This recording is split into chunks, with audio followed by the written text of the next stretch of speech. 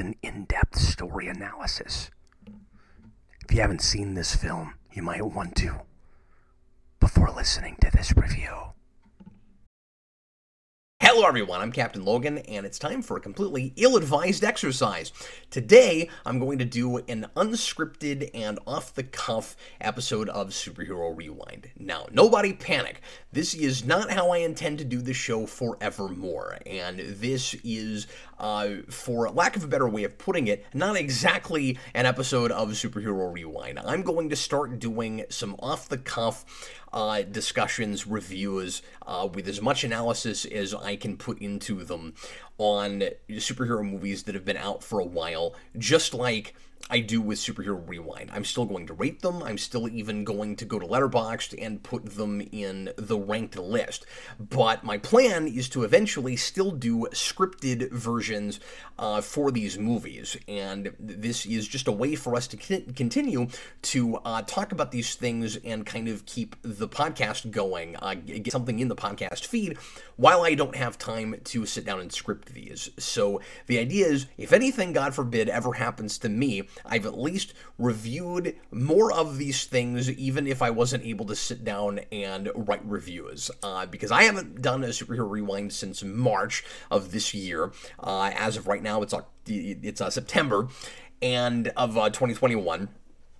And I really hate that. I was getting them out weekly for a long time, and then my wife and I found out we were having twins. My life got very complicated after that, and now that the twins are here and are newborns, several weeks old, I just only have a few hours a week to put into anything channel-related at all. And so that makes it impossible to get anything like the number of Superhero Rewinds out I would like to. I might be able to stretch it and get away with one every 4 to 6 weeks, and even if I was doing that, I couldn't do anything else on the channel. I couldn't do live shows, requests, anything. And so I'm having to compromise again. I hated losing the stills and the footage, of course, in making it a glorified podcast. Now I'm going to have to make kind of a different show that's not really Superhero Rewind, that is a straight-up podcast, like the way normal people make podcasts, where nothing is written down. I didn't script the thing. I just watched a movie, and now we're going to talk about it. So this is going to be totally informal, totally loose, but hopefully a lot of fun. You will hear some things you've heard before if you've ever listened to my spoiler casts or commentaries, but right now I'm not doing spoiler casts. I'm just doing, again, mostly because of time constraints, I'm just doing quick non-spoiler reviews on the Captain Logan show, so eventually when I get to those movies on Superhero Rewind, I will be saying a lot more things that you haven't heard before, and we'll cover some things here that I haven't talked about ever, and maybe the very next episode I'll do something that I've never talked about. But today, we're going to do the Lego Batman movie, and you might be saying, but Cap, the last time you, on, actual Superhero Rewind, you did a Lego movie, why in the world does that have to be a Lego again? What, are you just obsessed with building blocks? What is that about?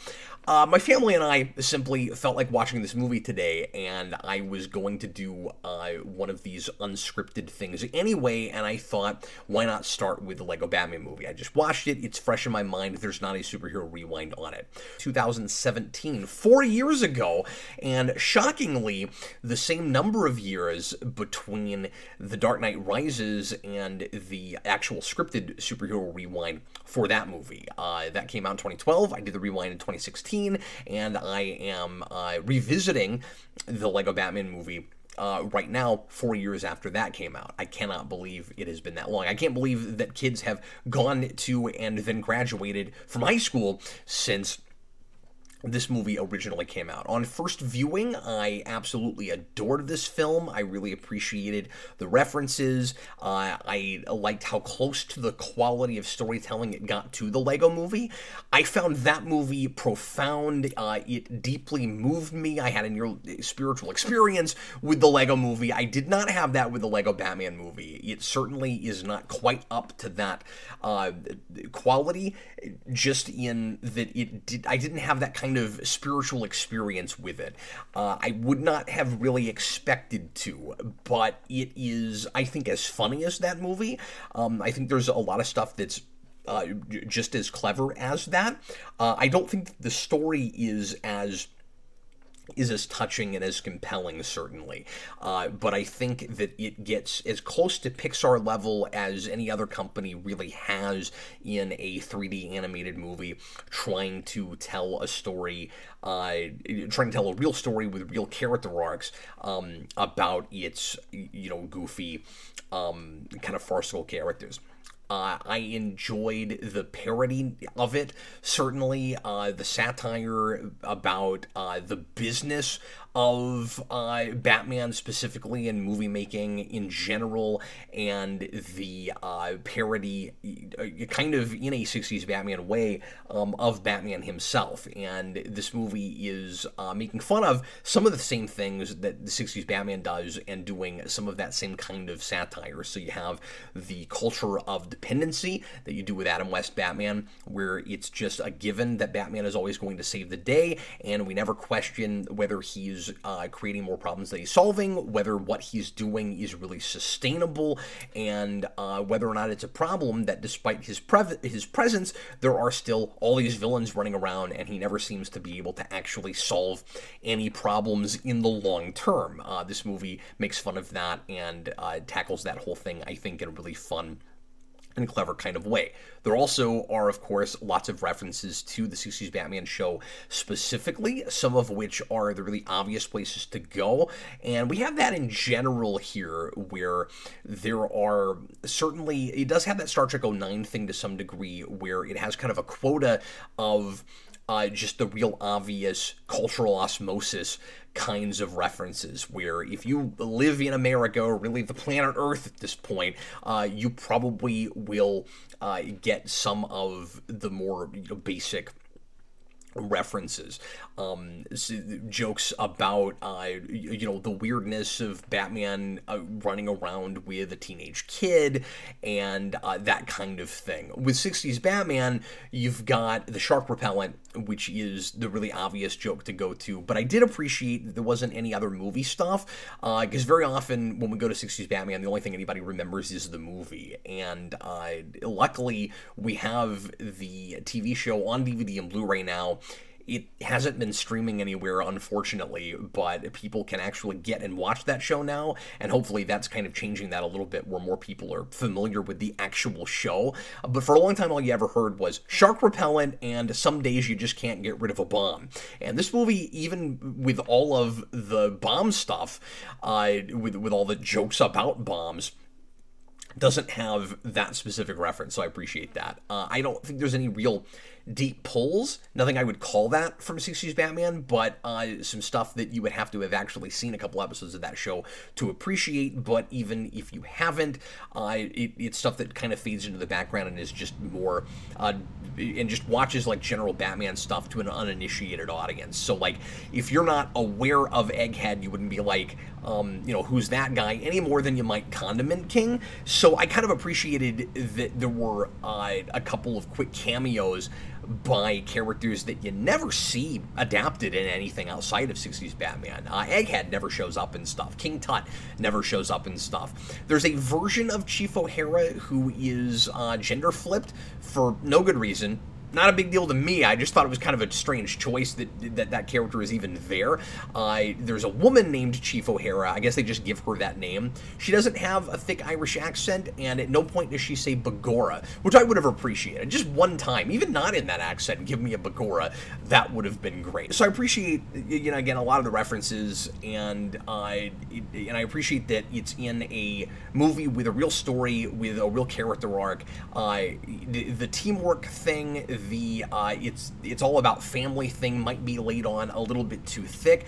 There are places where I find myself going, okay, I get it, like I know what the movie's about. I feel like it gets a little bit overwritten in places, and I also feel like for a kids movie, it's maybe a little bit long in the tooth, at least for not having more story meat than it does. It's an hour 44, and it just feels like a story that is begging for a shorter runtime. I don't mean every kids movie there's a specific runtime that it should never go over. Obviously, I take all these things on a case-by-case basis. This is not a, of course, super complicated story. It is very farcical, and I do feel like it sags a little bit maybe in the middle and doesn't need to be quite as long as it is. I think 10 to 15 minutes could easily have been shaved off of this. I did not get that feeling with the Lego movie, although I did have it a little bit with the Lego Ninjago movie. So, I almost said precedent. I think this came out before that, but it's not the only time that I felt that with one of these. I think some of the funniest stuff reference-wise is the Nolan homages, particularly right at the beginning. I really enjoy all of the Hans Zimmer type music in this, and the clear homages to Nolan's directorial style and particular scenes almost taken right out of those movies, especially Dark Knight Rises. It's making fun of that score quite a bit. Right at the beginning, you have fun things like the police car POV shot that is taken right out of The Dark Knight. You have the airplane stuff at the beginning, and just that general ominous feeling that is totally undercut by the comedy of the piece and Lego minifigs acting like oblivious idiots. We're going to be fine. Batman is going to save us. Nobody is afraid of the Joker because Batman always saves the day. The movie has a really good sense of the rules of a comic book universe, where things just always have to work out a certain way because you need things to never change in a world where you've got to keep telling stories about the same character for 80 plus years, and at least at this point, 80 plus years. And the movie is hilariously tongue-in-cheek about that.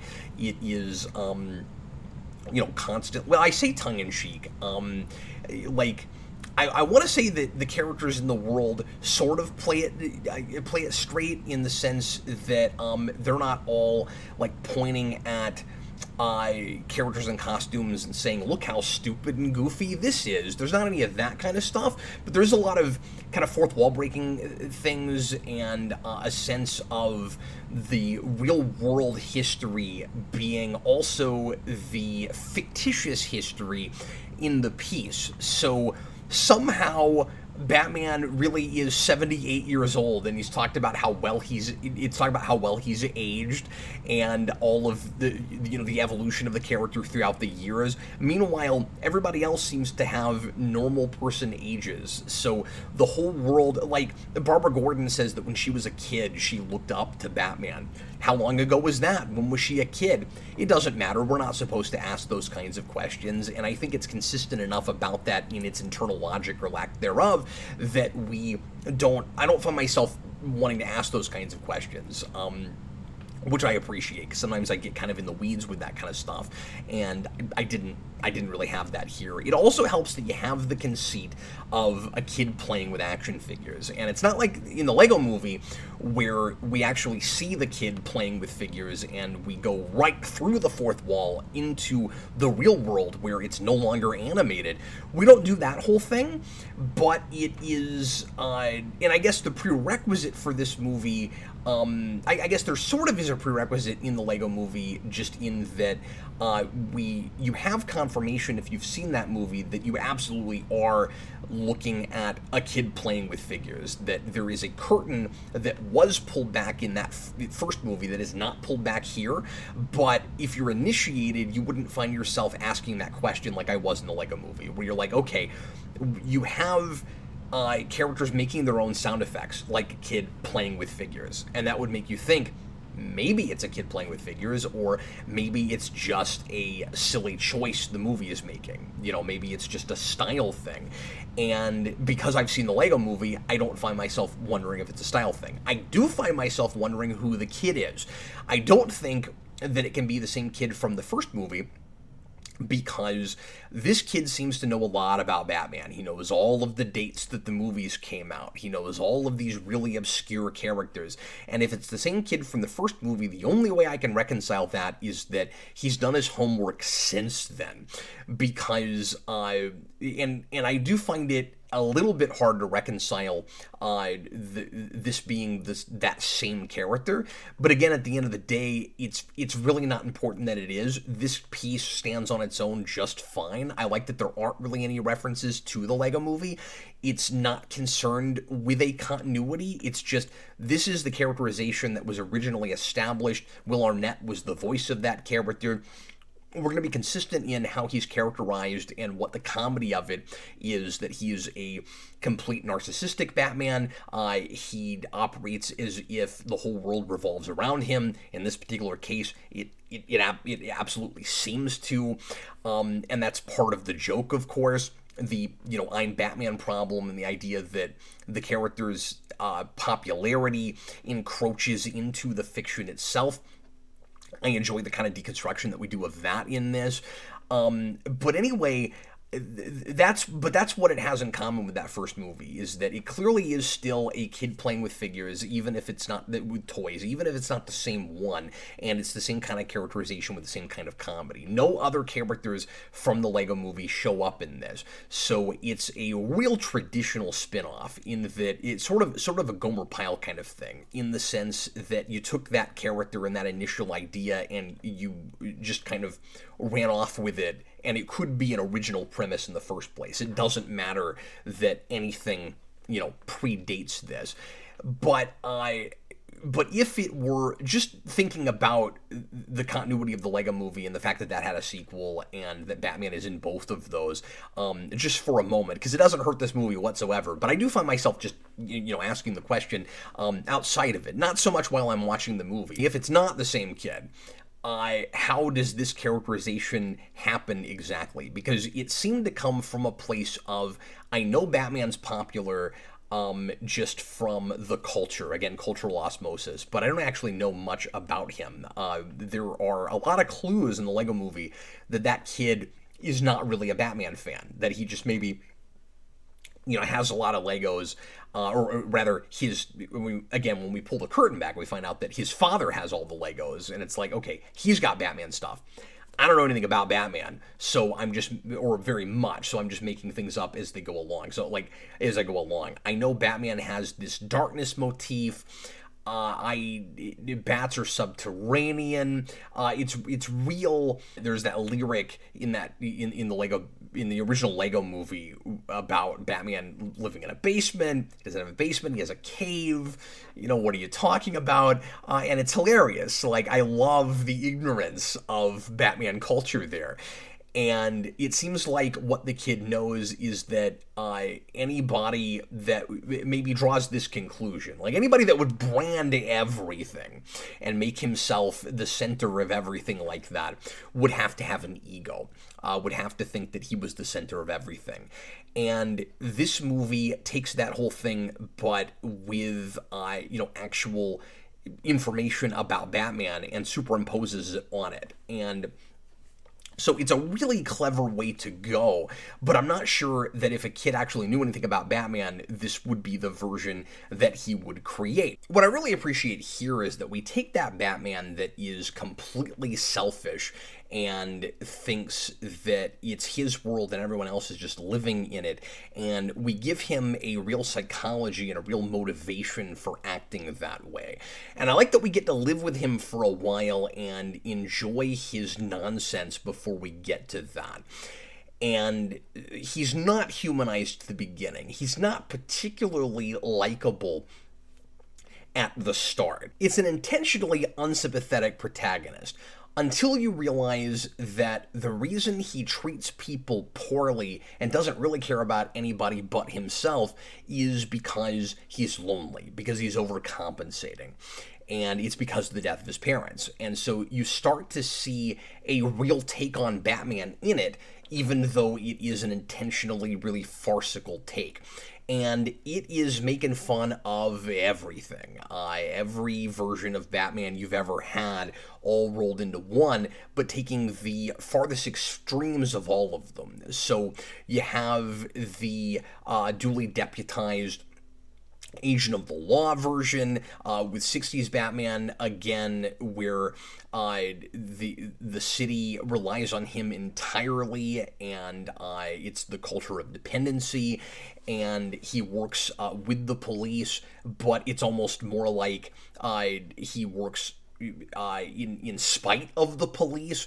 And you've got a Gordon who, just like Commissioner Gordon, just immediately, almost like he's relying too much on technology. Like he uses his GPS to get everywhere and doesn't even know how to read a map or something, where he just presses a button to make the bat signal happen anytime crime happens.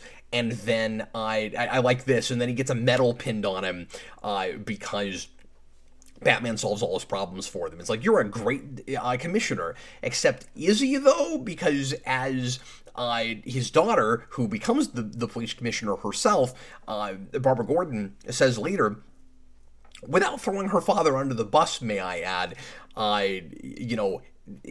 there's still all this crime, and Batman hasn't put anybody away for good. And so maybe we need more than just Batman out there trying to clean up the streets. Maybe we shouldn't just rely on him. But so you have that extreme version, but he is married to also an almost extreme Miller version.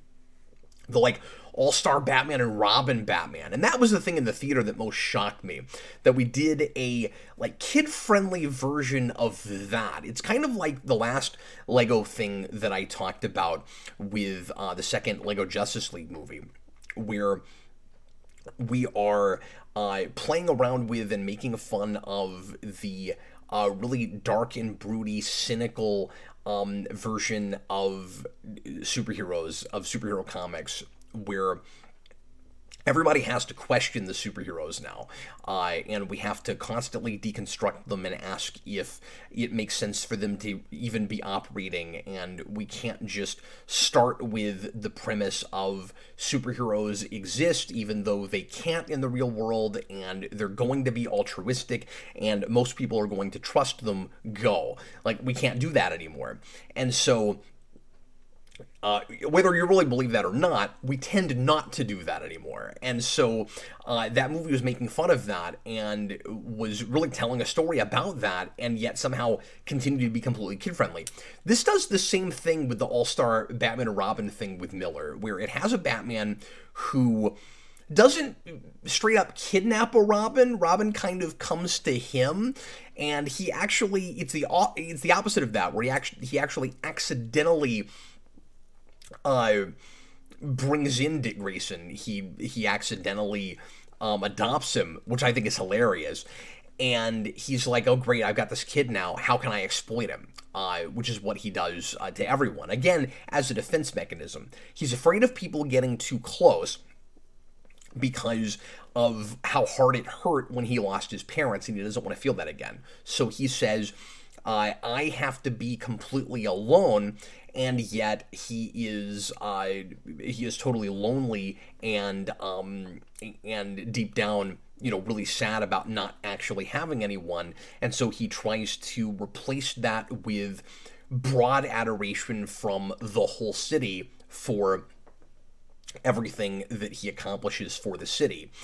And he basically tries to make himself his own best friend, which doesn't work on any level. So, emotionally, he doesn't have any support, but also as a crime fighter, he doesn't have any support. And when finally there's a mission that he cannot do on his own, he doesn't know how to rely on people. So anyway, he is exploiting people, as he always does, and people either don't realize it or put up with it because, well, actually, they're all oblivious. They don't realize it, but they allow him to do that for whatever reason, because they think, getting the job done, until Barbara Gordon talks 5 seconds of sense into them in that hilarious scene that starts with her introduction, by the way, on video, where she, like, cleaned up Bloodhaven with statistics and compassion. It seems hysterical and always stuck with me, and I love that part. But I also love the moment where all the citizens in the crowd start going, "Hey, wait a minute, she's starting to make a lot of sense." I really appreciate all the traditional Lego humor in this. We always have those one-dimensional kind of idiot, like NPC-esque, Lego blocks. The characters that would just be in the background in a video game that have no personality whatsoever, and just the townspeople types. It's hilarious, and I love everything with that stuff. So back to the Miller thing. You have a Batman who doesn't kidnap a Robin like he does in All-Star, but he does totally exploit him, and he convinces him to break the law with him, and they just straight up, even beyond standard vigilanteism, take the law into their own hands, going all the way to breaking the Joker out of prison so they can send him to the Phantom Zone.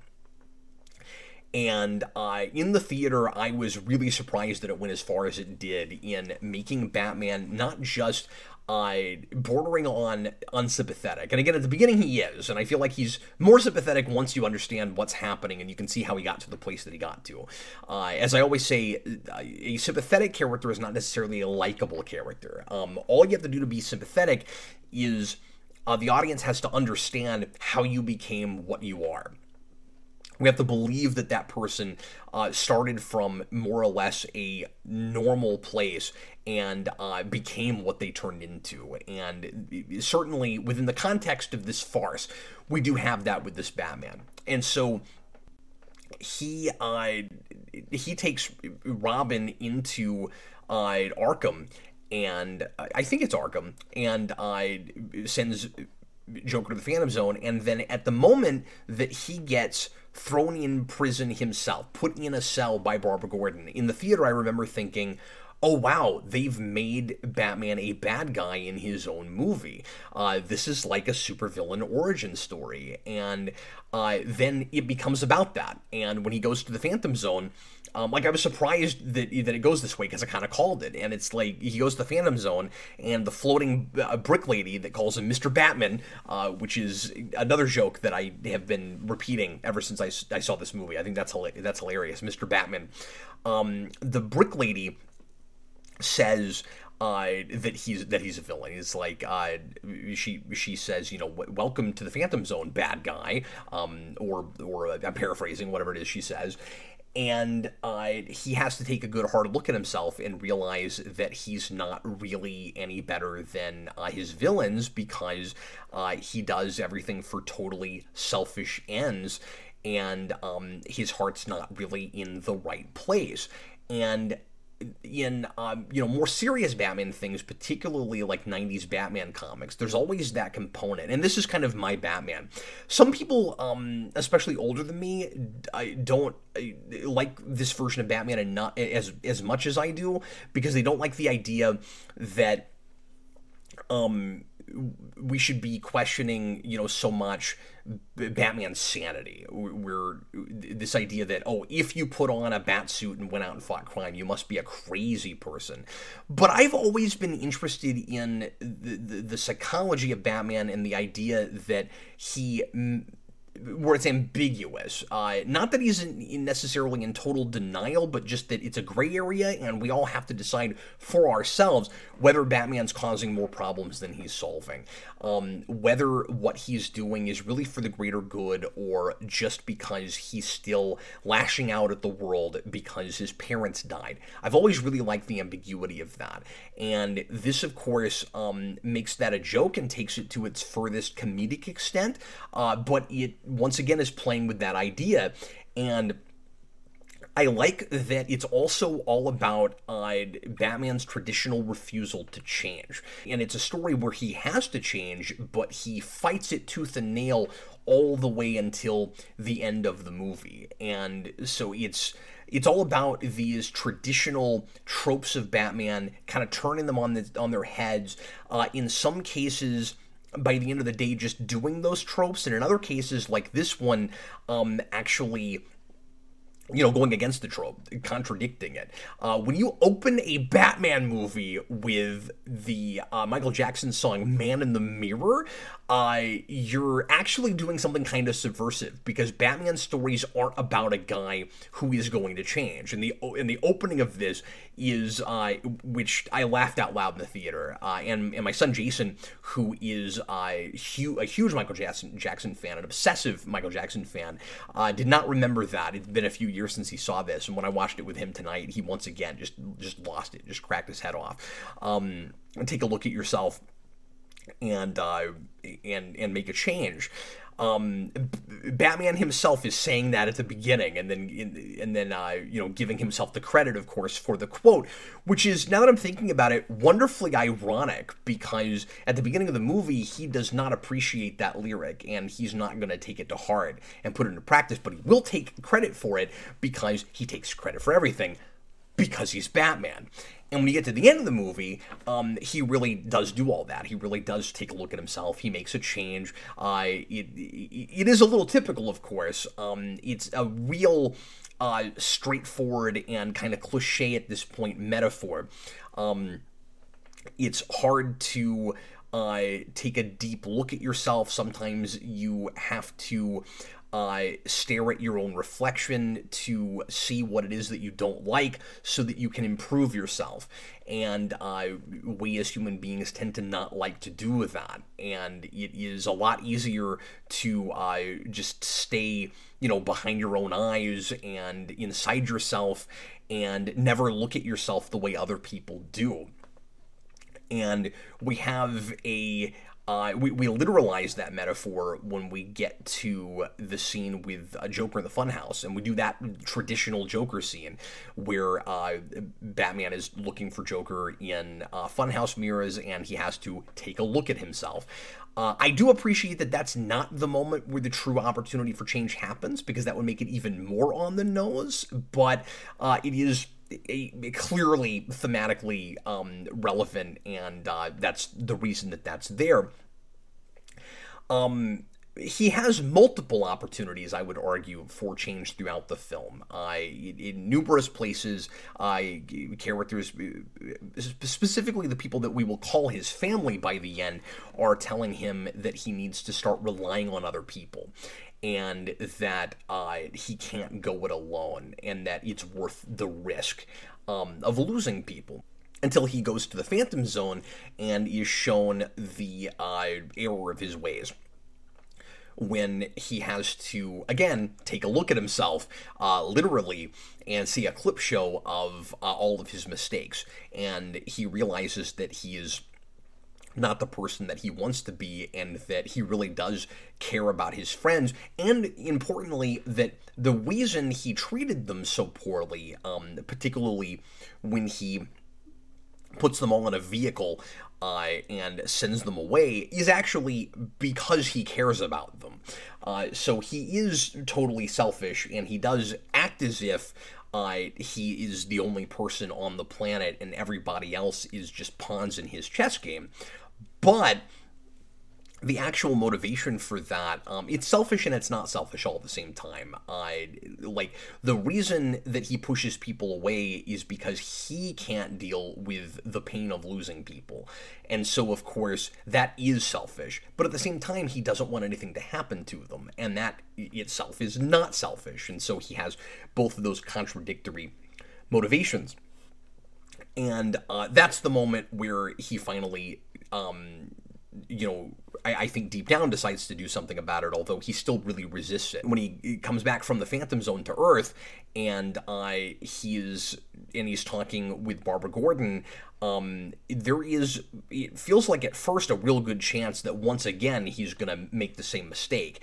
And then he finally lets her in a little bit, and now they're all able to work together after that. But again, before that, there are lots of points where he has a chance to really embrace the Bat family, and he doesn't take it until that place. And so what starts off as a story about a guy that doesn't actually really seem anything like Batman. You know, he's not, I've talked about this before, he's not the traditional Lego Batman, because there's two different versions of Lego Batman. And in Lego Dimensions, we actually get to see them both kind of fight each other. They're on screen together, and it's hilarious. But that is a still humorous version of Batman who thinks that he's comic book Batman, and this is a much more heightened and over the top kind of character that, again, at first doesn't seem anything like Batman, except that he talks in a real growly voice, and he has the paraphernalia and the costume and the money, the riches. And then by the end, we realize that it is another legitimate version of Batman, just in this really, farcical, ridiculous kind of universe, because it all stems from, again, the death of his parents and how he feels about that, and it's this version's way of coping and his self-destructive tendencies. And there's very often, I should say, kind of that aspect to Batman where he is kind of accidentally self-destructive, where he's driven to a really negative degree and won't let anybody in, won't let anybody help him, and very often it seems like it's because he's punishing himself for his parents' death. And I think that that's implied here, although we don't talk at all about the death of his parents. There is kind of a prerequisite here, I think, to fully appreciate what's happening in the story, or at least to care. If you've, looked at Batman stories before, and you know about the death of Batman's parents and that he usually tends to blame himself, there's maybe another layer here that there wouldn't be if you weren't aware of all of that. Not a lot of people are going to come into this not knowing something about Batman, and so it's maybe okay that that's not made totally explicit, and I suspect that that's just because it's a kid's movie and it doesn't want to do the one shot of Bruce Wayne's parents and do that death scene. Shocking, because everything does that, and despite all of the flashbacks to movies and things that we get in this movie, that never happens. Quick aside, by the way, speaking of flashbacks to movies, one of the kind of minor gripes I have with this movie is some of the kind of inconsistent choices they make with things like that. For instance, there's a scene where Alfred goes back through all the years and says, here's all these weird episodes that you had going all the way back, and when he gets to 1966, it doesn't do a Lego version of 60s Batman. It actually shows Adam West doing the Batusi. I don't know why that is. Every other one of those has a shot of Legos, including BVS and Batman Forever, etc., etc., and then we get to 66 and it's showing live-action footage. It's just weirdly inconsistent, and I don't know why it does that. It's not really, again, a big deal for internal logic, because there's precedent set with Batman watching Jerry Maguire, so, I don't mind there being live-action stuff in the movie, necessarily, because, again, it's a kid playing with action figures, and so we're playing real fast and loose with what is real and what is in the real world and what isn't. I like to imagine scenes like that being, that's what's on the TV in the far background for the kid. Like, he's playing with action figures, and one of his parents is watching that movie, and so he integrates that into the story that he's making. So I like thinking about stuff like that. It's not necessarily what's really happening, but it's kind of fun to imagine that. It easily could be that, and given that, again, you have the conceit in the original Lego movie that it's a kid playing with figures, and you have the same, kind of sound effects with actors using their mouths to make the pew pew noises and stuff like that. This has to be a kid, even if it's not the same one playing with action figures. And so I don't think it's a leap to suggest that that kind of thing is what's going on. So I don't mind that, but just with all those cuts where you're seeing all the figures, why is 1966 not in live action? It's a weird choice. So I think it is a pretty good Batman story. It's a fun take on Batman and the Joker because it is that traditional yin-yang thing with a fun farcical twist where you have a Joker who thinks that Batman completes him. In his mind, the only things that really exist are the two of them. So we kind of have that whole thing, but we also make it about the Joker's loneliness, just like with Batman. And that's the big thing that they have in common in this, is Joker lives for Batman because he is sad and alone just like Batman is. And if they don't have their antagonistic relationship, Joker has no reason for being. And so when he says, "I hate you," he actually means "I love you." And I really like I don't want to use the word subtle, but I like the, I guess, tasteful way that the movie handles that as a romantic metaphor. It gets a lot of comedy mileage out of it. Toward the beginning, and I guess it's kind of bookended with this, you have the Joker saying, like, "I don't mind if you go fight other people, but at the end of the day, you and I are what really matters." It's just like if he was, a girlfriend saying, "You can see other people if you want to, but, I'm the real love of your life," that kind of thing. And then at the end of the movie, it's a real big deal to Joker when Batman finally says, "I hate you," because it's like a lover finally admitting that he or she loves the person that they're dating. So all of that is really fun, and I like that it's not just subversion for the sake of subversion. Like, it starts to get more, it starts to become more and more of a real Batman story dealing with real Batman tropes and ideas by the end, even if you can't tell that at the beginning with where it's going. So I bought this hook, line, and sinker first time around. At the beginning of the movie, I thought that the idea was this Batman just does not give a crap about this Joker, and that is the joke of it, that he has wasted his criminal life on Batman, and this Batman wants nothing to do with him. And once again, it's part of that coping mechanism. When Batman at the end says, "You're the reason I get up in the morning," he means it. He means that Joker actually, as his main antagonist, is his best friend, as a rival. So that relationship to Batman is the same as that relationship to Joker, and it's more complicated and kind of twisted in serious Batman comics, of course. Again, especially in like the mid '80s and early '90s and beyond.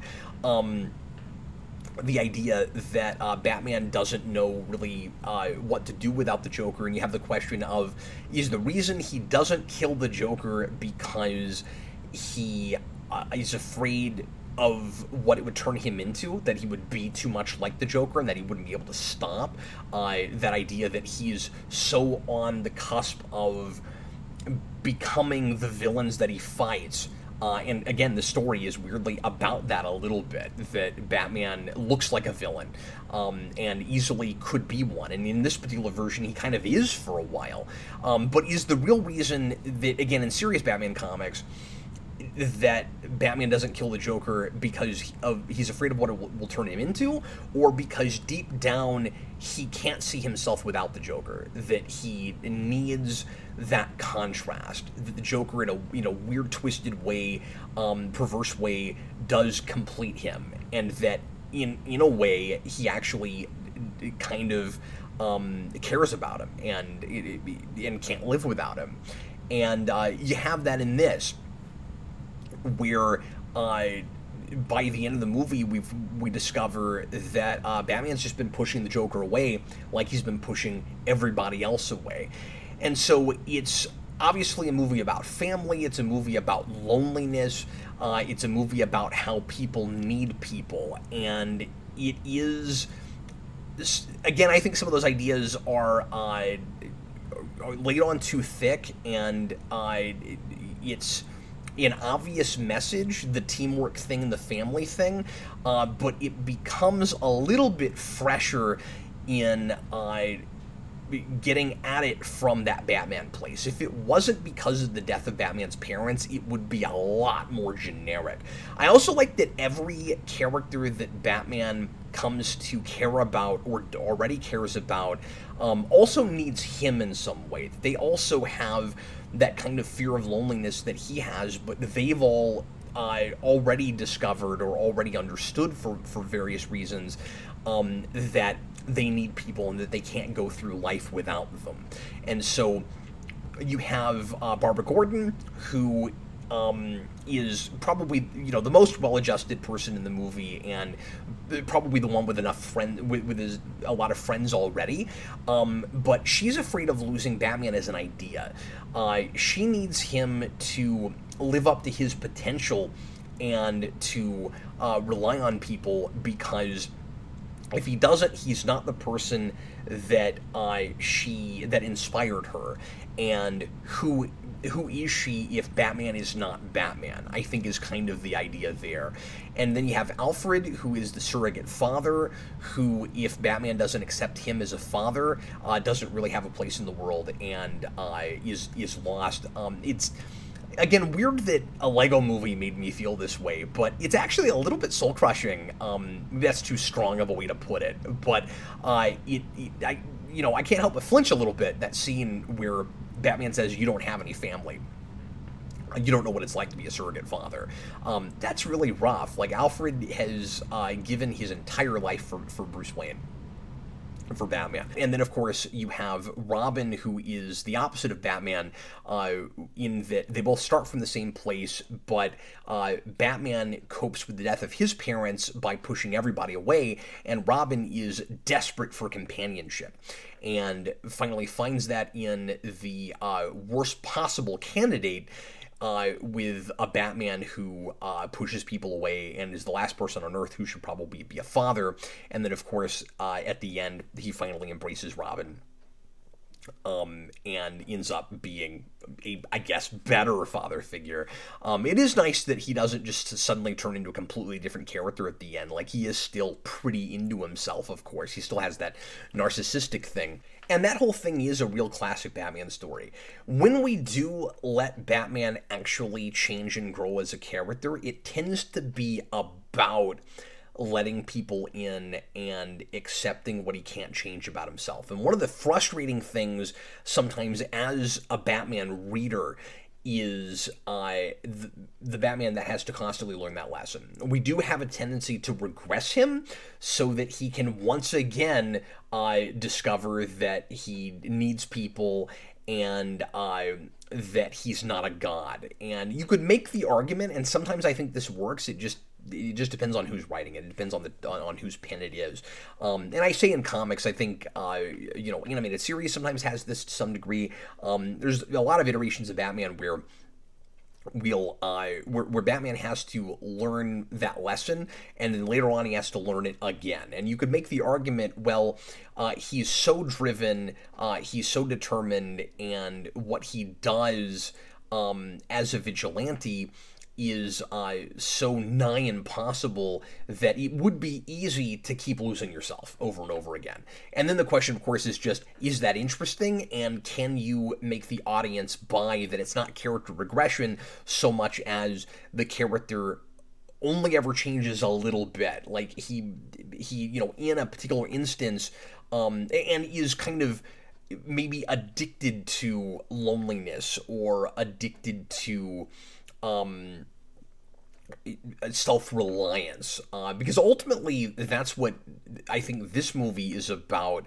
A Batman who is just too self-reliant. You just have that character arc with one particular movie here, and so I think it works fine. But like I said, that's a real traditional classic Batman story where you have the Bat family, and Batman doesn't let anybody in, and he doesn't trust people.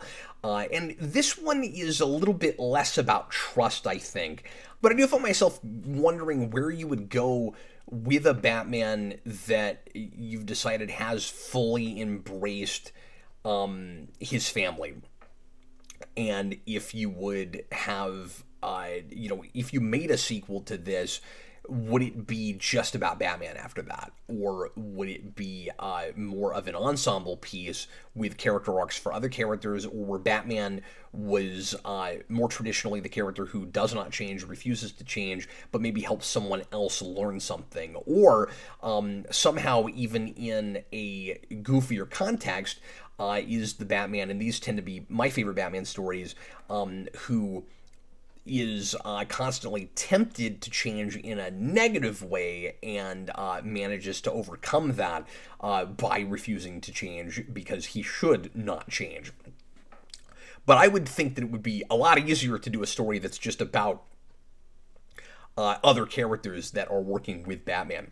And this, of course, very nearly got a sequel and never will at this point because the rights have changed over to a different company. So it was announced in, I think, 2018 that the Lego Batman movie was supposed to get a sequel, and then very soon after that it was axed because Lego and Universal decided to get together to do more of these kinds of projects. So I don't know the ins and outs of this, but I would assume that that would mean that the Lego movie characters that were original to that franchise could continue on, and there could be a third Lego movie. I haven't looked deeply into this, so I don't know. But obviously any characters owned by Warner Brothers won't be in that now, and so it'll just be Universal things. And obviously that's a much smaller potential cast of characters. So I'm of two minds about it. I'm kind of bummed that we're not going to see more of this because I think Will Arnett is hilarious, and I laughed a lot watching this movie, and I enjoyed all the satire and the kind of love letter to Batman history. I should say, I don't think it's quite as clever, and the story is quite as good as the one in, and as even a love letter to Batman as the first animated 60s Batman movie, Return of the Caped Crusaders, but it's close to that level, I think. It definitely has a lot, it runs, I think, more of a gamut of Batman history, but I think that movie is a little bit more clever and even, dare I say, more sophisticated in how it handles some of that. And if you haven't seen my review on that, I have done a rewind on that film.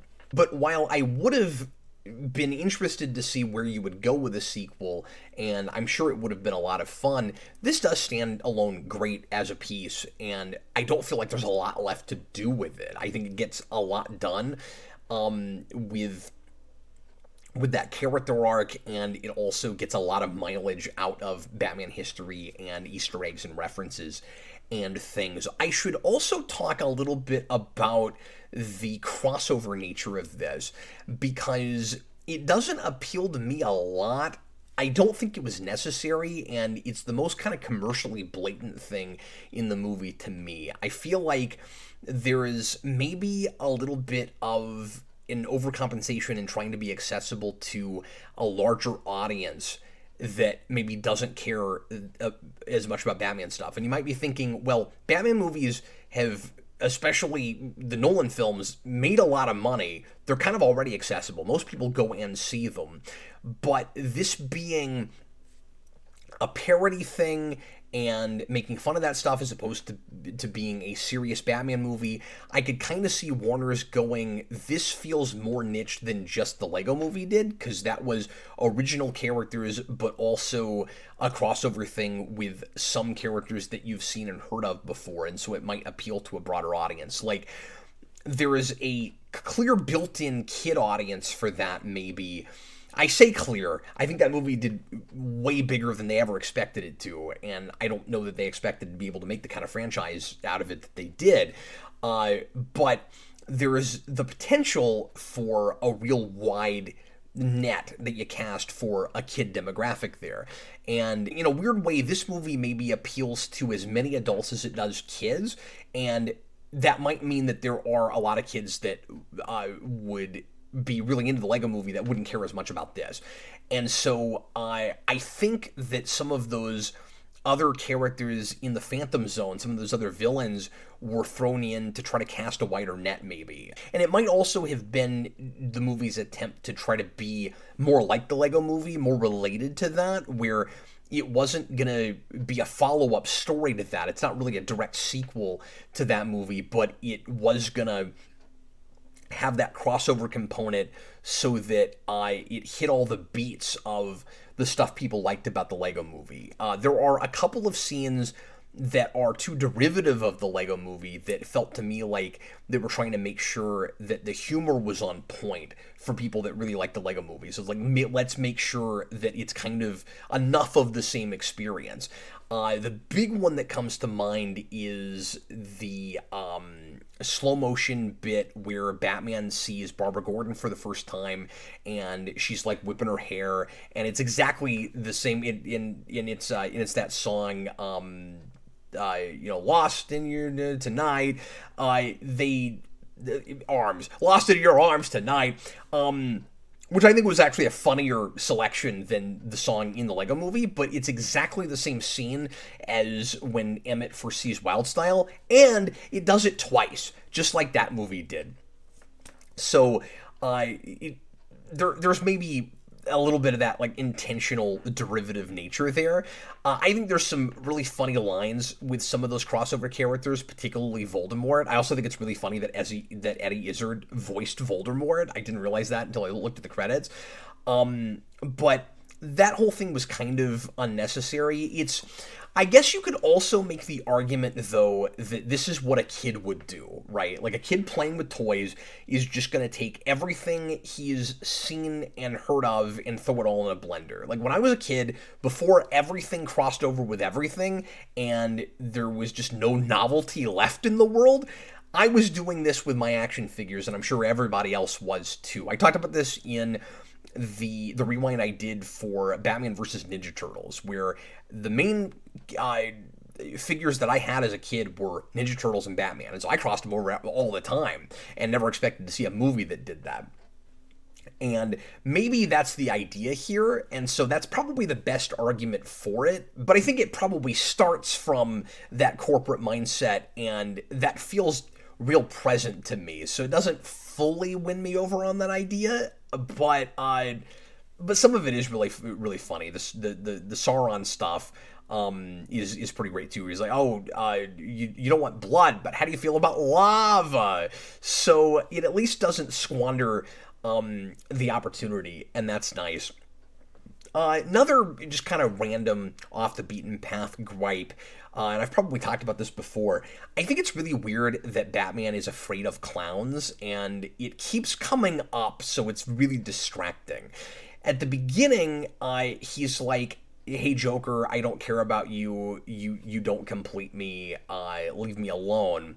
And then later he's like, I'm scared of clowns. And when you get to the end of the movie and we find out that Batman really does, in a weird way, care about the Joker, and he really is his big villain, perhaps the idea is supposed to be that that's part of that fear. Like, he's just telling the Joker that he doesn't, that he doesn't care about him as a villain, but in actuality, he really is afraid of the Joker. But I don't see it. I don't really think that's what's going on. I don't I don't think those things are related in any way whatsoever. I think those scenes simply forget that the Joker is a clown. Like, Batman's fear, and I like this, by the way, because, of course, Batman stories very often are all about fear, and Batman Begins is a treatise on the nature of fear and what it does to us, and how we can use it to our advantage. Batman's greatest fear in this, even though he thinks he's not scared of anything, is loneliness, is not having anybody.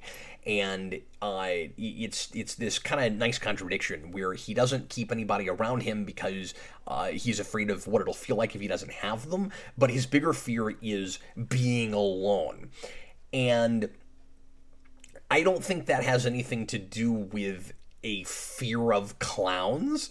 I don't think he's scared of the Joker because he's scared of losing the Joker. I don't see any thematic correlation there, really. And so it seems to me like it's the Lobster Thermidor thing where we're just being random. And I love the random humor in this. It's some of my favorite stuff in the movie. But going to clowns, snake clowns, I think you're forgetting that the Joker is a clown. And that just distracted me all the way through. And before we get to my rating, let's find out what some of the members of the Secret Superhero Screen Society had to say about this movie. Here are some tweet-linked reviews from a few of our patrons. We start with Connor Nielsen. Though not as good as the 2014 instant classic, the Lego Batman movie maintains much of its predecessor's humor, pace, wit, charm, heart, and made with the same infectious joy for the material. So many laughs, so many wonderful little moments. Will Arnett is perfect, 3 out of 4. Ben Thompson. While I enjoy the movie overall and find Batman's character arc unique for a Batman movie, it isn't quite hitting the same mark for me as the Lego movie did. Although it does have that movie's heart, and a lot of it is very funny. It does suck, though, that this was the last good Lego movie for the time being. 3 out of 4. Carl Maxey. I really enjoyed this movie, and I think it's one of the best sequels to an already great film. I like their hilarious take on Batman's relationship between friends and enemies. The film was like a love letter to every Batman project that came before. 4 out of 4. Christian Ogden. With great animation, likable characters, and very good humor, this movie is a love letter to everything Batman has been over the years, both the good and the bad. It has one of the best character arcs for a superhero in a long time, and I wish we could have gotten a sequel. 4 out of 4. Saqib Tariq. It felt like a love letter to the history of Batman on film. It's not as great as the Lego movie, but it has a ton of heart and laughs with a great soundtrack too. 3 out of 4. So a lot of consensus here, and then these comments all came from Facebook. From the same tier on Patreon, we'll go over to Patreon itself. I got a couple there. Chewbacca's Lover, I liked it, but I wish it pulled less from other properties. Also hate that their Bane is a Tom Hardy impression. And finally, Thomas Edgehill, not to be confused with Lego Batman the movie. The Lego Batman movie is a fun adventure about working as a team with cameos from all your favorite WB villains. 2.5 out of 4. I think the moment the Lego Batman movie for me is a 3 out of 4.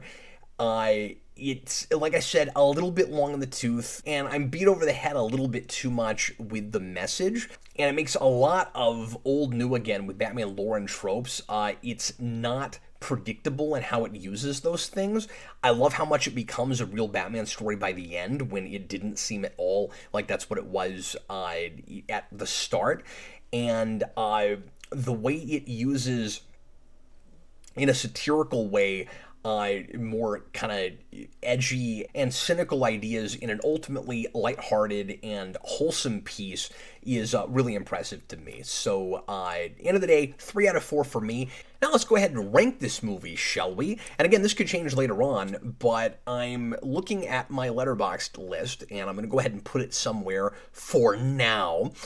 And I'm looking around the 50s, so it has to go in with the rest of the 3s, of course. The rule is it's got to go in with whatever the rating number was for this movie. So so Big Hero 6 was a 3, Daredevil was a 3, Batman vs. Dracula was a 3. I feel like, wow, it's going to be really hard to rank this, because I'm looking at some of these movies, and I think I like this movie, and I think it's a better, smarter movie than some of these. higher than some others that it's hard to put above. So it's really tough to decide where to put it. Like, I kind of don't want to put it over Superman 2, but it makes me want to move Daredevil, because I feel like it maybe should go above that movie. Although I guess I'm looking at, I always forget this, I guess I'm ranking the Daredevil director's cut before the theatrical version, so maybe that is the right place to put that. So the real question is, because I don't think I can put it over Superman 2, and it's not better than Incredible Hulk. So now I'm going, is it better than Batman versus Ninja Turtles?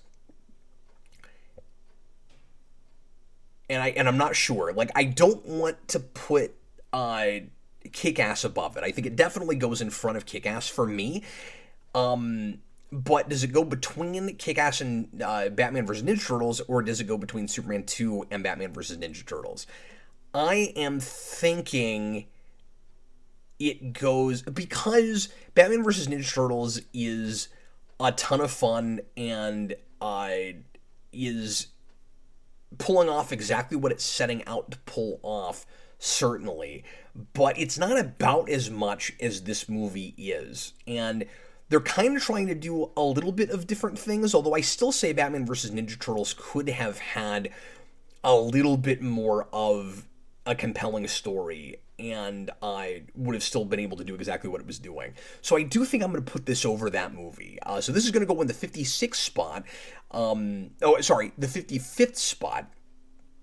And that actually seems pretty appropriate to me, to have that right next to Batman vs. Ninja Turtles. So at least for now, that's what I'm going to do. Thanks everybody so very much for watching and listening. If you are currently listening to this on Spotify or Anchor or any other podcast place, you can check us out on YouTube for The Captain Logan Show and other reviews and discussion. That's youtube.com/Geekvolution. And if you're on Geekvolution, you can check us out on Anchor or Spotify and listen to this series as a podcast. If you would like to support Geekvolution and Superhero Rewind, you can become a patron at patreon.com/Geekvolution. At just the $2 tier, you get early access to episodes of Superhero Rewind, and I am including this raw unscripted thing in that. You can, at the $10 tier, become a Patreon producer, and please check out Patreon to see all the other perks that you can get at other tiers, request the $15 tier and such. But anyway, here are all of our Patreon producers. I want to thank all of our patrons, of course, but I want to, by name, thank these folks personally right now, including Zach, Wendell Jones, Nicholas Morgan, Michael Micheletti, Michael Gulick, Kareem Roberts, Joey Whelan, Jacob Schneider, Damon Begay, CM Productions, Caleb, Brandon Mamino, The Day Ghost, Stone Gassman, Matthew Bass, Lone Wolf Jedi of Gotham, Carl Maxey, Bag Studios, John McLean, Ian McKee, Elliot Slater, Dylan Musciello, Chewbacca's Lover, and Blake. Once again, really appreciate you guys. Thanks so very much. Leave your comments. Let me know what you think about the Lego Batman movie. And I will try to be back with you next week for another one. I'm just going to watch a movie. I'm going to talk about it. I'm going to give it a rating. And eventually, we'll be back to normal, hopefully. But thanks, everybody, for bearing with me and letting me compromise and do what I can do in the time allotted. I really want to keep looking at these movies with you regardless of time, and I'm glad that we're able to do it in some capacity. So anyway, check out the discussions and Captain Logan Show coming out soon on Geekvolution, and in the meantime, I was Captain Logan, and I'll see you again soon. Bye.